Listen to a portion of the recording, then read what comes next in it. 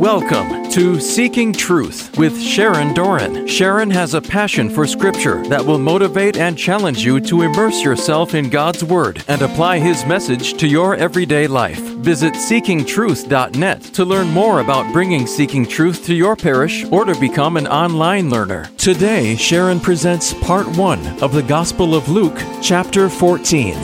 And now, Seeking Truth with Sharon Doran. This chapter is on all of our favorite topic, humility.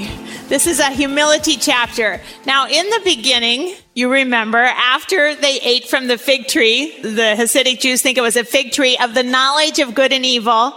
This is what the Lord said to the man, "In the sweat of your face you shall eat bread till you return to the ground. For out of it you were taken, you are dust, and unto dust you shall return." Now, we are not created to be trapped in cursed ground. The Lord has cursed the ground, and now they're going to experience death, sin and death. And we are not created to be trapped in ground. And that's why when you go to a funeral and you walk away, you feel a tension in your heart.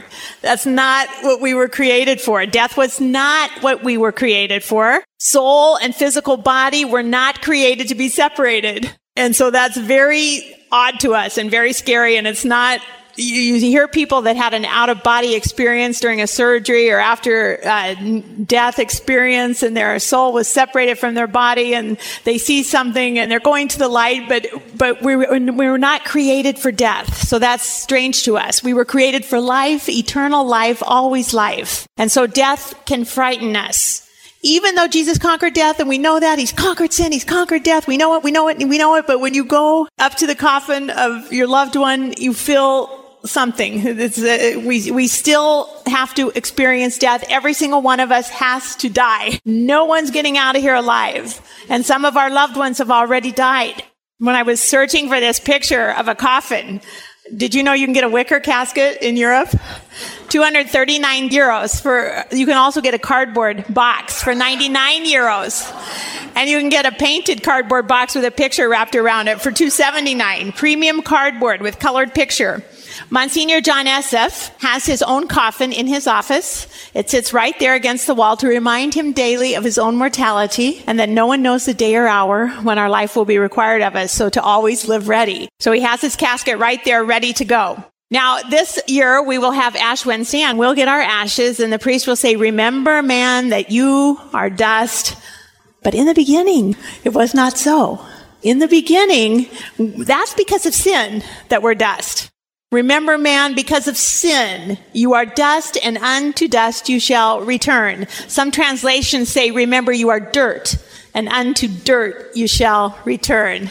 That kind of puts it in perspective as for humility. We're dirt. We are created from dirt. So we're talking about humility tonight. One word for dirt is humus, a dark brown nutrient, dead and decaying organic matter present in the soil. We're humans. Humus is decaying. We're going to decay. We're going to go back to dust. You are dirt, and unto dirt you shall return. Well, we were formed from dust, but we were not supposed to go back to dust. We were supposed to live forever with God in union with the Trinity. And so when God pulled Eve from the side of Adam, both of them were supposed to live forever, participating in this divine unity with God, life in the Trinity. And both were luminous with the glory of God. No sin on their souls in original glory. The Lord God had not caused it to rain upon the earth, and there was no man to till the ground. But a mist went up from the earth and watered the whole face of the ground. A mist went up and watered the whole face of the ground. And then the Lord God formed man. God formed man of dust from the ground, of dirt from the ground, of humus. Human man was formed by God. The Lord God formed man of dust from the ground.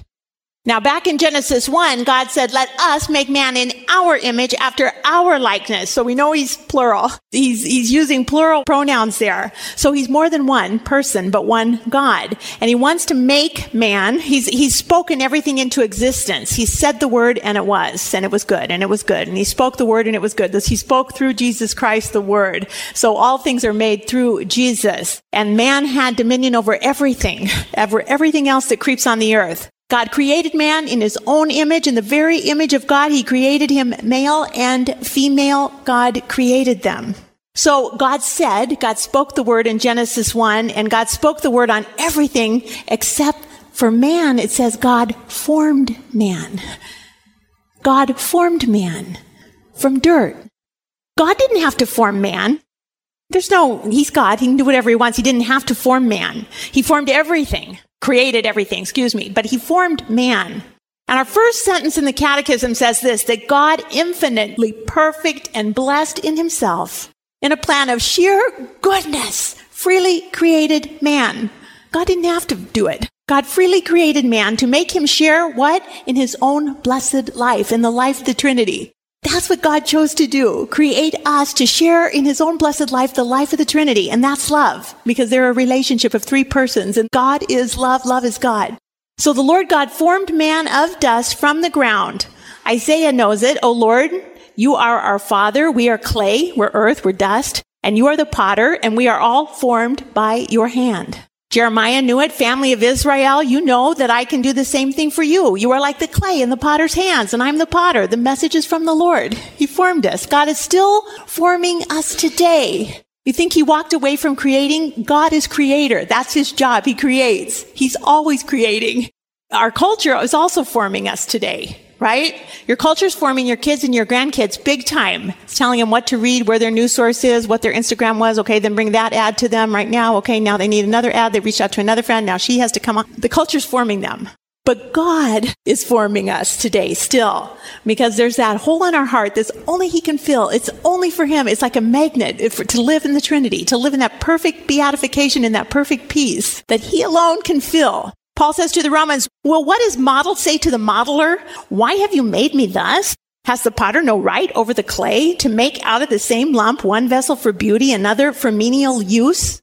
God is so particular in how he creates and how he forms each person. He knows the number of hairs on your head right now. He is so individualistic. He has formed each and every one of us, created you for a purpose, for beauty or menial. The same lump of clay can make a beautiful pot, or it can make a toilet. But they're both porcelain and they're both needed. And God can form them for a use and a purpose. God breathed into man's nostrils. God himself breathed into the nostrils of man. God breathed into man's nostrils the very breath of God, distinguishing man from any other creature. God did not do that for any other thing on the face of the earth that he had made. Breathe his own breath of life into man. So after eating from that tree of the knowledge of good and evil, man had sinned, and woman, and they took a huge fall from grace that day. And it was a huge fall.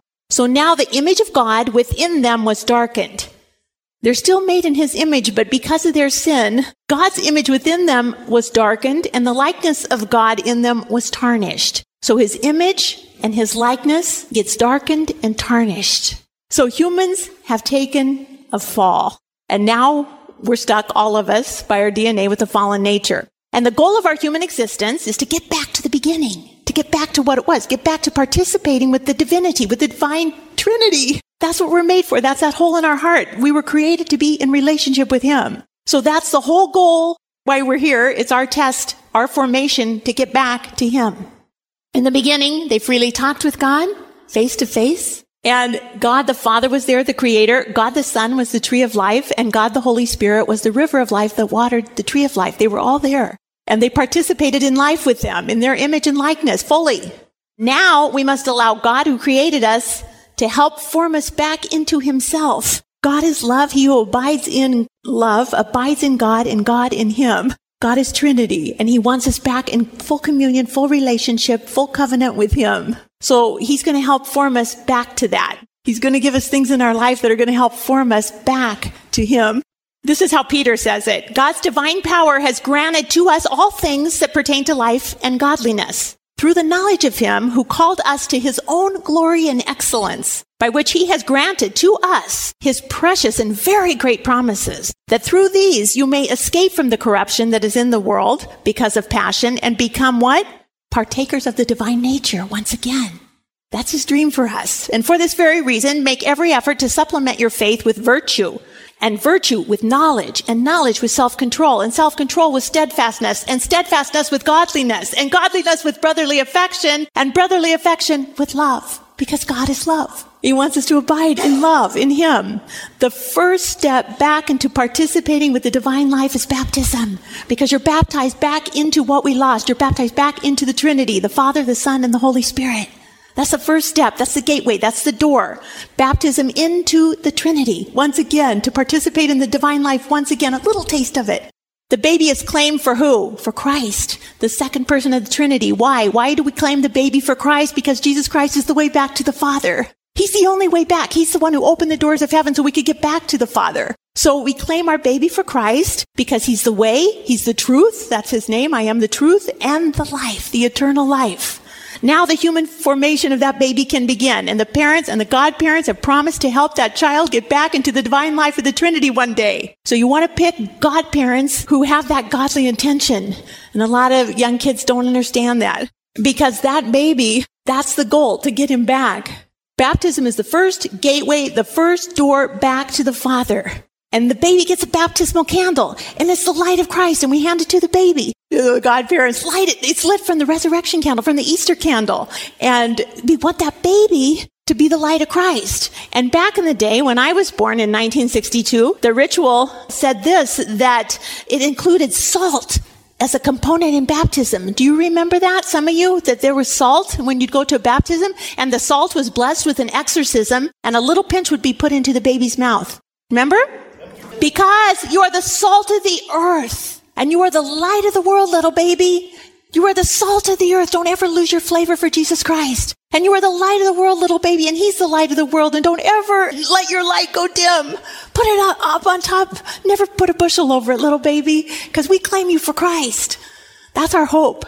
So salt and light were both used at baptism. Luke says, Jesus in Luke 14 says, salt is good, but if salt has lost its taste, how can its saltiness be restored? Never lose your flavor for Christ, little baby. It's neither fit for the land or for the dunghill. Men throw it away. He who has ears to hear, let him hear. You are the salt of the earth. Remember Godspell? You are the salt of the earth. You remember that? But if the salt, okay. I love it. All right. In the sweat of your face, you shall eat bread till you return to the ground. This is the curse. He doesn't curse man. He loves Adam. He curses the ground because of Adam. Till you return to the ground, for out of it you were taken. You are dust now, and unto dust you shall return now because you've sinned. This is the curse to mankind, the woe to him. But God loves to create. That's His job. That's God the Father's purpose, is creating. So the Lord God formed man out of dust from the ground, breathed into his nostrils the breath of life, and the man became a living being, fully alive. God breathed into his nostrils the breath of life, and in that breath was the entire Trinity. God the Father, God the Son, God the Holy Spirit. God breathed life, and the man became a living being. Man became a living being, formed from dust, but formed by God. God said the word, and he was made. He breathed into him a soul. The Lord God planted a garden in Eden in the east, and there He put the man whom He had formed. In the east, and there God put the man whom He had formed. God breathed His own breath into the nostrils of man. This will distinguish man from any other creature on the face of the earth because he has the breath of the living God inside of him. But sin caused that huge fall from living in that sheer grace and in that life with the divine Trinity. Next time God breathes on man again, when is it? Towards the end of the Bible. We got to wait all that time for God to breathe on man again. And it's when He comes through the locked doors, the night of the resurrection, and He breathes on man, the breath of God again. And it's the next time God will breathe Himself on humanity. It's on the evening of the day, the first day of the week, the doors were shut, the disciples were for fear of the Jews. And Jesus came and stood among them, and He said, peace be with you, shalom. And when He had said this, He showed His hands and His side, and the disciples were glad they had seen the Lord. And Jesus again said to them, peace be with you. As the Father has sent me, so I send you. And when He had said this, He breathed on them. And He said to them, receive the Holy Spirit. And then He did something that no one could do. He did something that He got killed for. He got killed for forgiving sins because they said, that's blasphemous. Only God can forgive sins. And he told these 10 in the upper room that night. Thomas wasn't there. Judas wasn't there. He said, if you forgive the sins of any, they are forgiven. If you retain the sins of any, they are retained. He gave those new priests in a new priesthood the power that only God has, the power to forgive sin. He breathed on them. He hadn't breathed on them since Adam. He's a new Adam, a final Adam, and he's breathing on a new priesthood. And he's giving them the power that only God has to forgive sin. God breathed on them the breath of God. We hadn't seen it since Adam. God is always recreating. That's his job. And he recreates by his breath. And he's recreating new people. Fallen people can be redeemed. They can be made new again. They can be recreated by the living God. God recreates right there in the confessional. Every time you go to confession, you're a new man when you come out. You're a new woman. Everything's forgotten. God doesn't even remember what you did. He forgives, he forgets, it's gone. So he recreates. He recreates. He recreates constantly. Through the power of the Trinity again, the priest absolves you in the name of the Father and the Son and the Holy Spirit. God is still breathing on people, still recreating the Ruach of the Holy Spirit, the breath of God. God's breath recreates something new every time. In Revelation, he who sat upon the throne said, behold, I make all things new again. That's the job of God. He makes us new. He forgives, he forgets, he recreates. He's made a new Israel with the outpouring of the Ruach, the breath of the Holy Spirit of God, a new Israel, a new church, a new bride of Jesus Christ, a final Adam who makes each man who receives him become a new creation in him. So man goes from dirt to the image and likeness of God. Then man goes from the image and likeness of God back to dirt. No, man did not get cursed. The ground got cursed. The cursed dirt traps man from being eternally reunited with the Trinity. Here's Martin Luther, an error. He said, human nature is like a dung heap covered by snow. No, you're not a dung heap. You're not a dung heap. You're made in the image and likeness of God, but that image and likeness got darkened and tarnished by sin. But you're good. You're created in God's image and likeness. Man and woman are very good. Man is still in the image and likeness of God, but God's image got darkened in man by man's own sin. God's likeness was tarnished by man's own sin. Woman was still the climax of all God's creation. The very last thing, things keep getting better and better and better and better. And the last thing, the climax of all God's creation was woman. And would be again one day, many years later, in the fullness of time when redemption comes. Because salvation will come through a Jewish woman. A little 13-year-old Jewish girl. This is crazy. Who would believe this? Salvation would come, enter the entire world through a little 13-year-old Jewish girl. Her and her boy. Salvation is from the Jews, Jesus told the woman at the well in John 4. Salvation is from the Jews. I am he, you're looking at him, and I got a mom. And she's fully human, she's a creature. Salvation will come through her and me. The new Adam and the new Eve would both cooperate perfectly with God's plan A. This is not plan B when humans screwed up. This is plan A from before the foundation of the time. God knew this plan. And it's the pedagogy of divine condescension. This God of the universe is going to condescend into the little baby body that has to be burped and diapered. That's crazy. It says in our catechism at 684 that through his grace, the Holy Spirit is the first to awaken faith in us and to communicate to us new life by his breath, which is to know the Father and the one whom he has sent, Jesus Christ. But the Spirit is the last of the persons of the Holy Trinity to be revealed. St. Gregory the theologian explains the progression in terms of the pedagogy of divine condescension. Listen what it is. The Old Testament proclaimed the Father clearly, but the Son more obscurely. He's hidden. The New Testament revealed the Son and gave us a glimpse of the divinity of the Spirit. Now the Spirit dwells among us and grants us a clearer vision of himself. It was not prudent when the divinity of the Father had not yet been confessed to proclaim the Son openly, and when the divinity of the Son was not yet admitted to add the Holy Spirit as an extra burden, to speak somewhat daringly, by advancing and progressing from glory to glory, the light of the Trinity will shine in ever more brilliant rays. It's a progression of revelation by God. First, he reveals himself to the Israelites, then his Son, then the Spirit. It's a divine condescension. And then God comes down even lower than that to reveal the Trinity, which the Trinity is love. The three persons are love. He reveals the Trinity. And grown men, grown educated men of great stature venerate a plaster figurine. What is this? What is this? That wicked smart men would venerate a baby laying in straw in a manger and go up and kiss him. Who is this?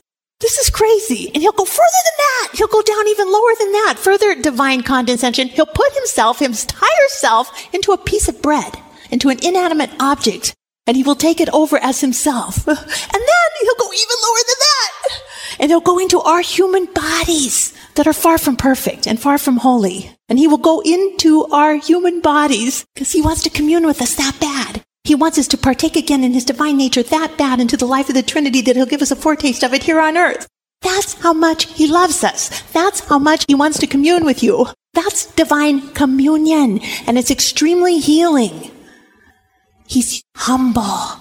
That's how humble he is. That's true humility.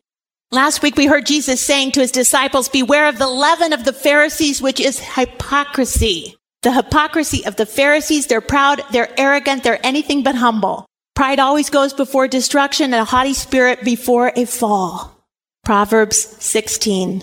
Tonight we're going to see a Sabbath healing again, the third one we've seen in Luke, of a man with dropsy. One Sabbath, when Jesus went to dine at the house of a ruler who belonged to the Pharisees, they were watching him, and they were watching him like a hawk. They wanted to ensnare him and get him in another trap.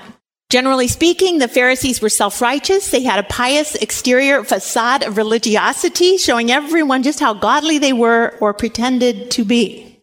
Behold, there was a man before Jesus who had dropsy. Dropsy is what we today call edema. It's a swelling of fluids around the heart and lungs, often caused by a weak heart or other organ problems, and you get swelling in the body. It's a very serious condition, and you can die from it. So think of this visual miracle. You've got a person just swollen and full of edema comes to Jesus. There's another icon of it, just the swollenness of his body. Jesus spoke to the lawyers and Pharisees saying, is it lawful to heal on the Sabbath or not? He's asking them. The law is you cannot work on the Sabbath. And Jesus says, is it lawful to heal on the Sabbath? Because he's a healer. He's a redeemer. That's his job. Jesus saw this desperate condition this man has. He might even die. And he asked them, is it lawful to heal on the Sabbath? Jesus knew the Mosaic law. The Jewish law of Moses did not forbid healing on the Sabbath. It prohibited any work done on the Sabbath. Sabbath was made for man. Sabbath was made for man, for our rest and refreshment, for us to worship. But the Jewish leaders had added these fences around the laws, another 39 regulations about the Sabbath wrapping that law. So Jesus asked them, is it lawful to heal on the Sabbath or not? And they were silent. They plead the fifth. They don't say a word. And when he took him and healed him and let him go, and Jesus said to them, which of you, having an ass or an ox that has fallen into a well, will not immediately pull him out on a Sabbath day? So he's asking them, which is of more value, a man, a human life that I breathe my own life into, or a beast, an animal? You're created on the same day. You're both created on day 6, but the human's different. I formed him. I breathed life into him. Which of these is more valuable? And they could not reply.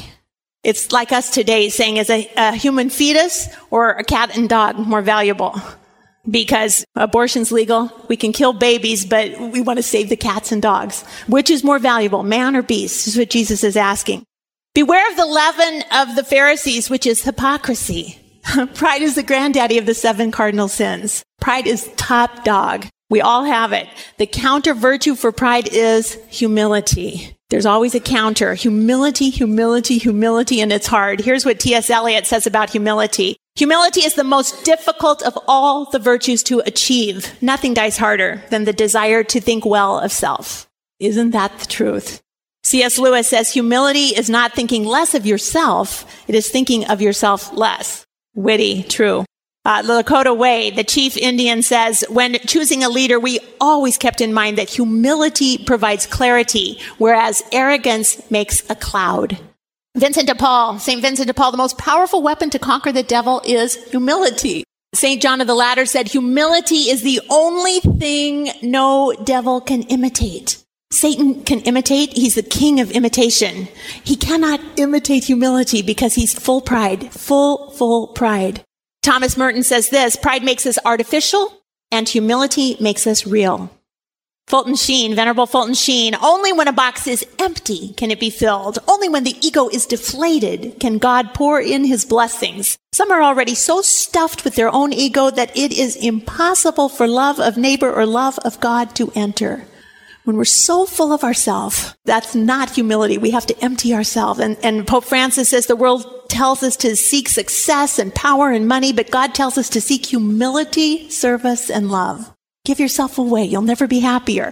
So we're talking tonight about humility. Jesus goes on to say, he tells a parable to those who were invited, the Pharisees, and he marked how they chose the places of honor. And he said to them, when you're invited by someone to a marriage feast, do not sit at the place of honor. You know, the front row seat, you want to get the best view of the bride and groom, all that. But Jesus says, don't sit down in a place of honor. Don't make a presumption that you should take the best seat in the house. Don't presume that. That's arrogant. There is a sin of presumption. We are so fortunate to have such a good shepherd. Our Archbishop, this was at the Stevens Center where he goes to serve the Thanksgiving meal every year. He's gone many years. I could hardly find a picture of him. I searched and searched, finally found this one because he's not doing this for a photo op.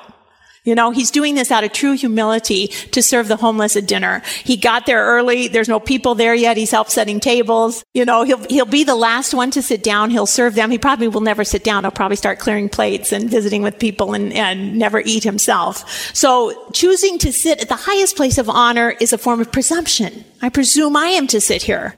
A lot of people presume they are going to heaven. They think it's a done deal. They accepted Jesus on March 13th at 3 p.m. and they're assured of their salvation forever. Nothing can take it away. People presume they are getting to heaven. When you are invited by anyone to a marriage feast, do not sit down in the place of honor, lest a more eminent man than you be invited by him. And he who invited you both will come and say to you, give place to this man. And then you will begin with shame to take the lowest place. So it's better to have humbleness versus humiliation. Don't presume. Wait for an invitation. Don't presume. That was part 1 of the Gospel of Luke, chapter 14, on Seeking Truth with Sharon Doran. To learn more about Seeking Truth Bible studies, visit seekingtruth.net. Tune in next time for more Seeking Truth with Sharon Doran.